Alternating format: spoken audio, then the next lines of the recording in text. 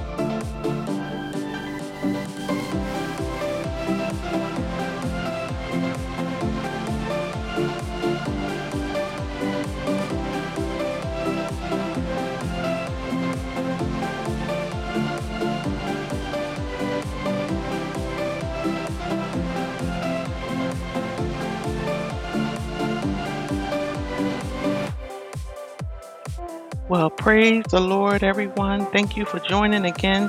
This is the Remnant Podcast with Jackie Wade, and this evening, I'm going to be discussing God's Word and His Spirit. God's Word and His Spirit. Psalms 119:98 says it like this. It says, Your commandments makes me wiser than my enemies, for it is ever with me. And so tonight, again, I welcome you in the name of the Lord, our Lord Jesus Christ. And we'll be discussing God's Word and His Spirit. Effectiveness is in spiritual warfare requires a partnership with God's Spirit and His Word. We can't go without one of the other. There's an old saying that I've always heard. It says, by failing to prepare, you prepare to fail.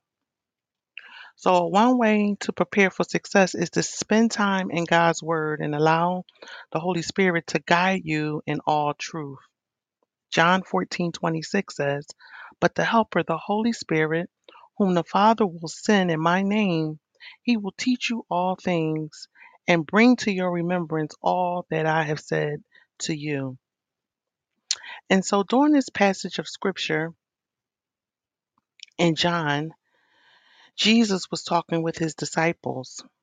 And as he was speaking with his disciples, he was letting them know that in verse 26, he says, But the advocate, the Holy Spirit, whom the Father will send in my name, will teach you everything, not some things, but everything, and will cause you to remember everything I said to you. Now, when the disciples had heard this, they were trying to figure out exactly, what was Jesus saying? And Jesus had now identified the helper whom he had promised earlier as the Holy Spirit. When we read in John 14:16 through 17, it says, Then I will ask the Father, and he will give you another advocate to be with you forever, the Spirit of truth, whom the world cannot accept because it does not see him or know him. But you know him, because he resides with you and will be in you. And so Jesus was confirming to his disciples that the helper was going to be with them and in him. He said that he is the spirit characterized by holiness as well as truth. And the Father, who would send the Holy Spirit in Jesus' name, um, really wanted Jesus to confer with the disciples. The Son had come as the Father emissary, and now the Spirit was about to come as the Son's emissary. So the Spirit would teach them all things, which in the context refers to all things that were presently obscure, about which the various disciples kept raising questions. Now, if you take note in John 13:36, Simon Peter said to him, Lord, where are you going? And Jesus had replied, Where am I going? You cannot follow me now, but you will follow later. And then we look at John 14 and 5, Thomas said, Lord, we do not know where you are going. How can we know the way?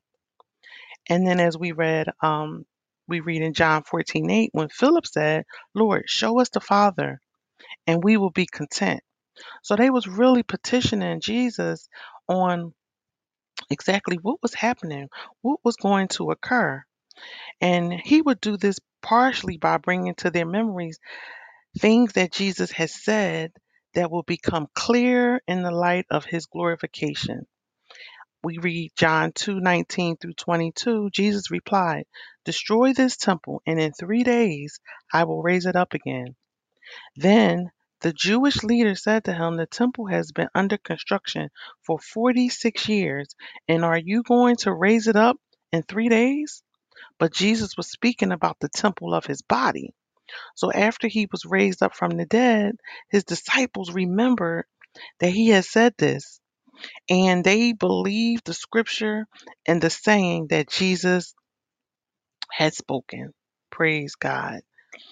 Notice that the particular ministry of the Spirit that is in view in teaching, the illumination that Jesus promised here was specifically to the 11 and their contemporaries. This was a promise to those who had heard his teaching before the cross but did not understand it until after the resurrection. However, this promise did not find complete fulfillment in the apostolic age. The Holy Spirit continues his teaching ministry today by enlightening disciples as they study Jesus' teaching. So I want to go back and just say, the Holy Spirit, the helper, our helper, Jesus left with us. And so we're never without. We have to rely on the Word of God and on the Holy Spirit. Now, spiritual attacks are direct assaults from the demonic realm, and they gain influence when we practice or tolerate sin. So we want to be mindful not to tolerate sin. A lot of times we may not be sinning, but we may see other people around us sinning. And so that's considered tolerating sin. We definitely don't want to practice sin because, like it says, that's a foothold. That's an opening to the demonic realm. Both the Bible and the Holy Spirit guides us on a righteous path. And without them, we can more easily fall into sin, which creates open doors that give the demonic access to our lives. If we tolerate darkness through tolerance of sin, we leave ourselves vulnerable to satanic attacks. For wherever there is a willful disobedience to the word of God, there is spiritual darkness and the potential for demonic activity. So let's be mindful not to take this lightly and not to think that the enemy doesn't want to gain access to any of us because his job is to kill, steal, and destroy. And we are living in a time now where we don't want to be open to anything that the enemy can gain access to. Anything, our finances, our giving should be blessed of the Lord. Our the words that we speak out of our mouth, even down to our thoughts. Although we may not speak things, we are literally thinking things. And as we know, many things starts right in the mind. So we have to guard our mind. We have to guard our heart. Most of all, we have to guard our what we say. And Jesus warns of what happens when we practice sin. He says, truly, truly, I say unto you, everyone who practices sin is a slave to sin. And that's in John 8:34. So as we partner with sin more and more, ungodly atmospheres develop. Our homes can become argumentative, our workplace, we can become contentious and uh, teammates or work employees aren't working as a team anymore. So we have to realize we have to be careful what we say. We have to create an environment of peace and we have to keep our minds stayed on the Lord Jesus Christ and on his word. It's not enough to know God's word. The the victory comes in living God's word. And there is victory in Jesus Christ's word. As people, like I stated, we cannot partner with sin. Soon, entire cities become spiritual cesspools of darkness because of sin, because of prostitution, because of drug dealing, because of there's so much sin, and then those territorial demons now starts to reside in the atmosphere. And a lot of times people don't understand, why is there so much killing, why is there so much raping, why? And we have to remember, people of God, that we are the righteousness of God, we are the salt of the earth, and God has given us power to influence our atmospheres, to influence the earth from. Um, Grounding ourselves in Scripture also allows us to hear the Holy Spirit's voice and stop the spread of wickedness. Grounding ourselves in Scripture allows us to hear the Holy Spirit's voice and stop the spread of wickedness. A lot of times people believe that reading the Bible or the Bible is just a book. The Bible is actually legal legislation of heaven. It gives us the exact um, information that we need to legislate in the heavenlies. And if we do it appropriately, we'll see God vindicate and adjudicate here in the earth realm. We have to be willing to read the Word of God and to apply it. Let it sink into our heart. The Word of God says, "Your word have I hid in my heart that I might not sin against it." So we want to be mindful that the Holy Spirit is our leader, is our guider. We need the Holy Spirit. We cannot do anything without it. It's our peace. It's our peace. The Hebrew word for peace is shalom. So, peace was also a customary word of greeting and saying bye amongst the Jews. Jesus used it to his disciples in the scripture that I was just reading as well. He used that as a farewell, but he used it also as a greeting again after the resurrection. Shalom, my peace. So Jesus probably meant that he was um, bequeathing peace to the 11 as an inheritance that will secure their composure and dissolve their fears. But the world cannot give us true peace. That can only come from the Prince of Peace. Okay, it can only come from the Prince of Peace. He is the only source of true personal and social peace. And the world cannot provide peace because it fails to correct the fundamental source for strife, namely the fallen nature of human mankind. Jesus made peace possibly by his works on the cross, and he established universal peace when when he came and reigned as the Messiah, right? He also established this peace in our hearts, in our lives, on of those who believe in him and submit to him as his representatives. Okay, so we need to understand that he left the Holy Spirit as our peace, as our our our guide, as our comforter, uh, everything that we need. We can get it through the Holy Spirit, and the Word of God, as the Word says, is a lamp unto our feet and a light unto our path. So sometimes the Holy Spirit has us to take prayer walks through our city. Sometimes the Holy Spirit will have us take prayer walks through our city. And if you're obedient and you're really listening to the Holy Spirit, at times you will need to pray. You will need to pray for it will tell you, Holy Spirit will direct you and tell you, pray for your children's school, pray for your children's teacher, pray for your husband's job, pray for your direction that you will drive today. Holy Spirit is very available to us. And other times, Holy Spirit has us share our hopes for different things, for our regions, for our spiritual friend, for our spiritual leader. However, the Lord prompts you and I to be sure to follow him. He is King of Kings and knows how to best reverse any demonic advancement. So, um, I thank you again for joining me today. Just wanted to go over God's word and his spirit and how we need it, how we need both It goes hand in hand. We cannot do one without the other. We need His Spirit, we need His Word, and that brings about power. It brings about power. And so before we leave today, I definitely want to pray.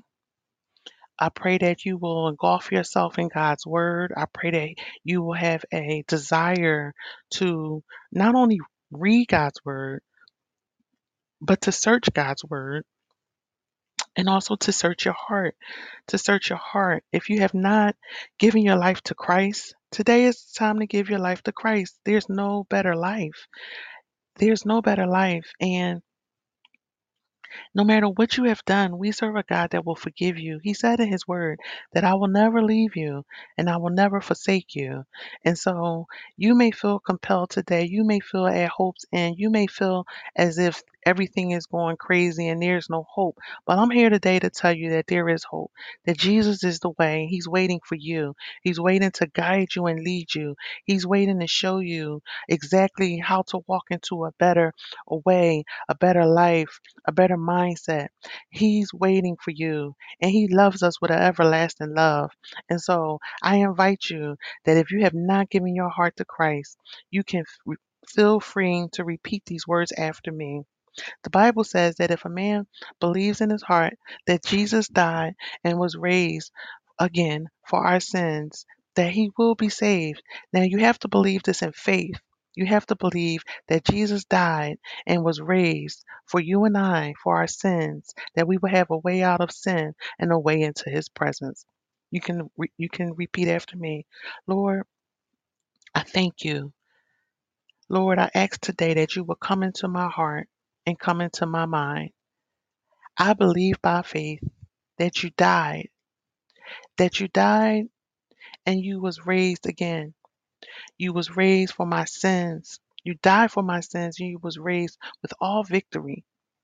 I believe in my heart and I confess with my mouth that Jesus is Lord. And if you repeated those words after me, you are now saved.